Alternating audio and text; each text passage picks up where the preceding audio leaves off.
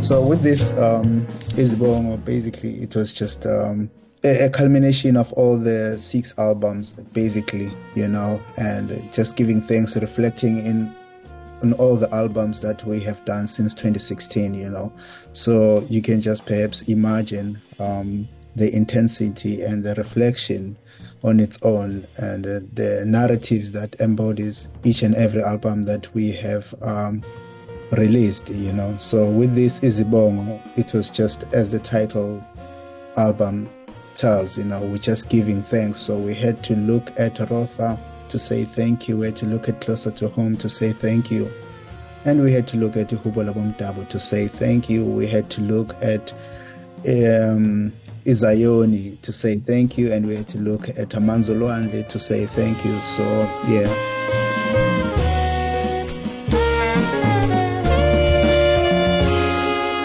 To me, I think that's the biggest part. It's the celebration of sound, the sound of home, because even if you listen to the first track, the Izibongo, yes, it's complex rhythm, but the whole project is rooted in the celebration of sound. I don't know how else to put it, but it's just that gratitude, and being thankful, because you look at the hymn for the creator, the creator being us as creatives, but the hymn as a creator, God now, putting us in the space, Some things are far just beyond words, something that's just, some explanation are beyond words. They are within the sounds, and they are expressed within sounds, And to me, the overarching, sort of message is of thanksgiving to our people, to us as Mzansi, to us as humanity, to us as from us in our townships, in our rural areas, but that from those settings we are able to come up with one thing of significance, and that is identity in sound. Ukwabona nivalelwe ndawonye, but for bad, but only to find that by being close by being ukuvalelwa ndawonye there in those shacks, we can actually hear each other. Uma ngabe omunye acula omunye angale. Rather than if we're in bricks houses, by being in the disadvantaged areas, which is like where I grew up from, I didn't know that today I was going to celebrate Uguti.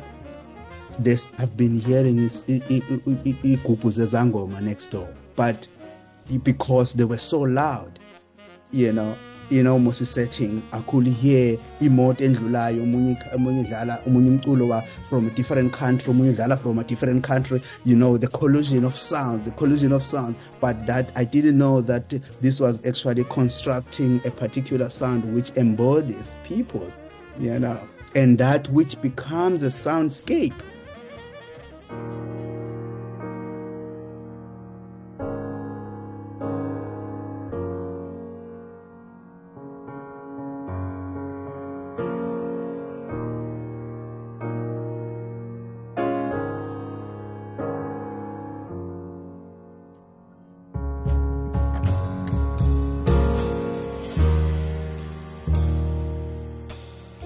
For me, a musical identity has always been very central into the music that we make, and each time I get on the bandstand, the question that I always ask myself is, what identity is this sounds that I'm going to be playing, going to be unveiling, So me, geography, being rooted at home, like thinking even at larger terms, like thinking with it, what really signifies me or my community through sound. So that has always been like a quest, and I think this is just the beginning.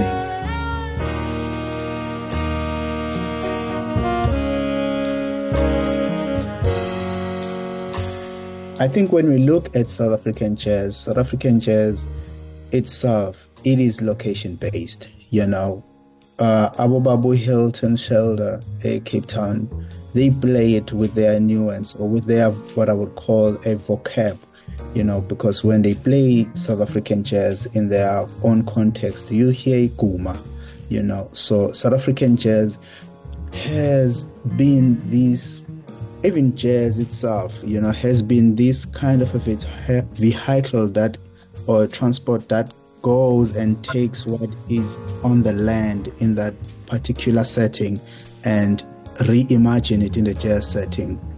For me, the biggest challenge has been, where have I not been and how can I get to where I'm not, because I want to go to all the cultures. I want to go to all the South African cultures, just be consumed by the ways of living, just be consumed by their music, because that's what I see as informing the music that we make, or that we contextualize as South Africa. And it is so vast. It is so vast. That's why I'm like, I see myself as a sardine in it. I'm just young, but I'm so thankful that I've tapped in it and I'm working on it, hence you see the red level that I wear, because a big significance of that is that so that whenever I tap on the space, I don't tap with my mind, with my technical abilities of playing the piano, but I tap in with my whole body,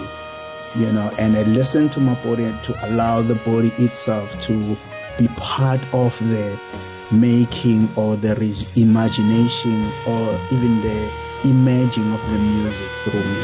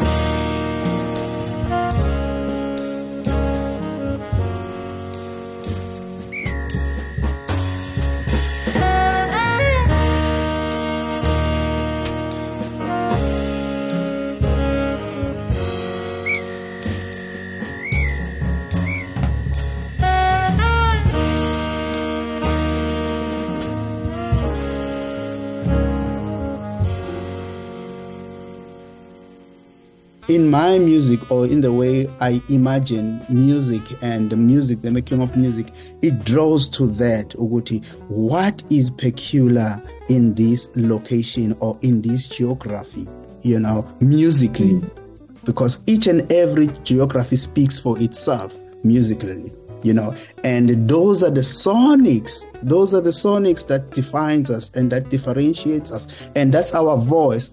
And most importantly, that's the voice that we understand. That's the language, that's the musical language that we understand in our community, and that's the musical language that we can share with the world. Obviously, drawing from the cultural, from the richness and from the wealth of our culture, because Obaba Masikela, who have been central to me, to the way I think of South African jazz as well, because I looked at him because he was once faced by this question, Ekteni, you must go back to your people, Babu, when they told him, Oguti, there is so much that you have in your country, go back to it, To me, the main question was, what did he go back to?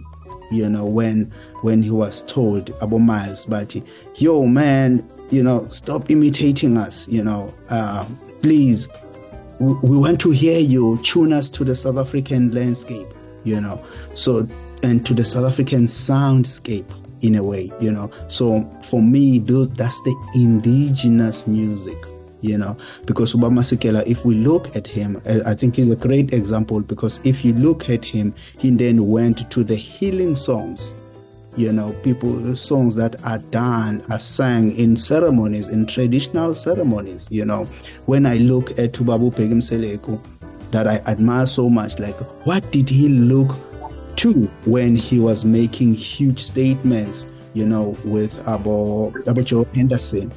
I realized that a big part of what signified Bheki Mseleku was his ability to play Mpatanga, but by playing Mpatanga in those conventional harmonies, but there was an essence, there was a secret that is keeping us, that separates us, from the other music and from the other jazz musicians. You can hear that whenever you hear, what is this song Babu Bheki Mseleku, Sandile, the one that he did for Babu Sandile Shang. You can hear that there is a strong essence of Mpatanga that comes from the guitar.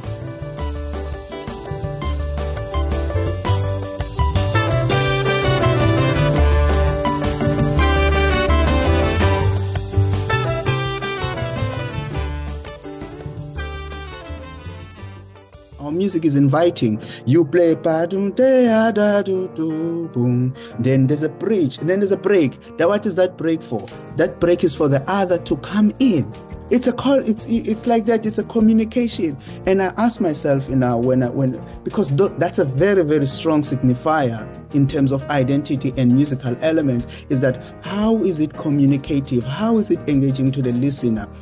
Because our listeners are so advanced in such a way that they know where to engage, and they feel when the music is not allowing them to engage, they shut up. They shut up, because they know that our listeners know that they have to be part of the making of the music.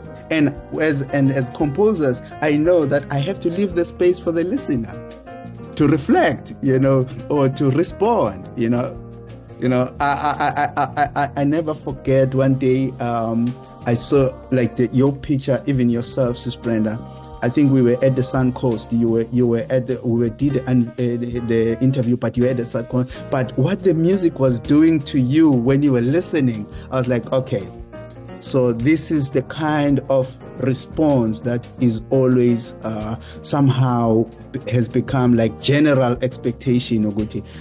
Whenever there's a music, there must be a response.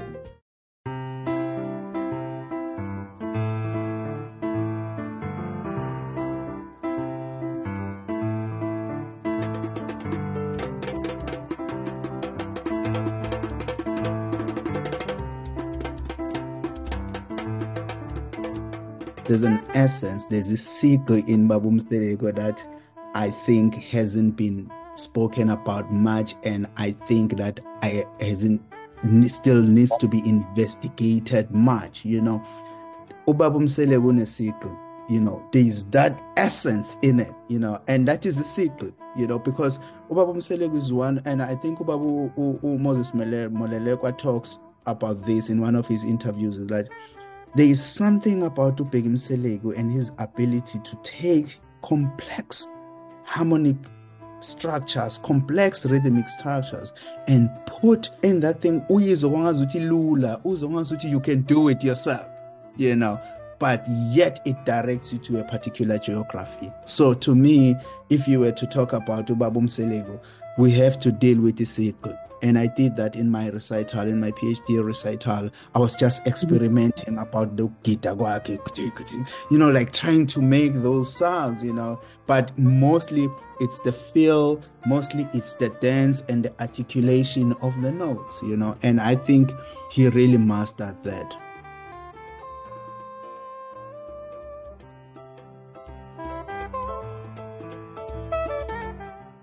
I think we are on the right direction, and I think if I'm just looking at how albums are titled, and I'm just looking at the artworks, most artworks now in our albums, and I look at the artist, and I see Emasweni, it goes to the roots of where people it's within finding oneself. It talks to, and one thing that I love so much is it is engaging with the elders. What I mean is the elders in the idiom, but also the elders that are in the cultural music. For example, it's not strange for me to be on the piano now and have a musician from the traditional musics, from our traditional music, because what is nowadays, so it's like the thing now that must happen, and I foresee it. And I foresee it, and put my own chords there and say, Babu Matela, guitar. I want to hear it this particular way. For example, I was moved by Dr. Sazi Dlamini, I was watching him last week.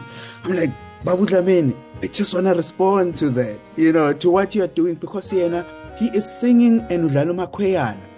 These are our traditional instruments, right? He's singing, and I'm like, if I were to be given a chance here to respond to Babu Dlamini, how will I play?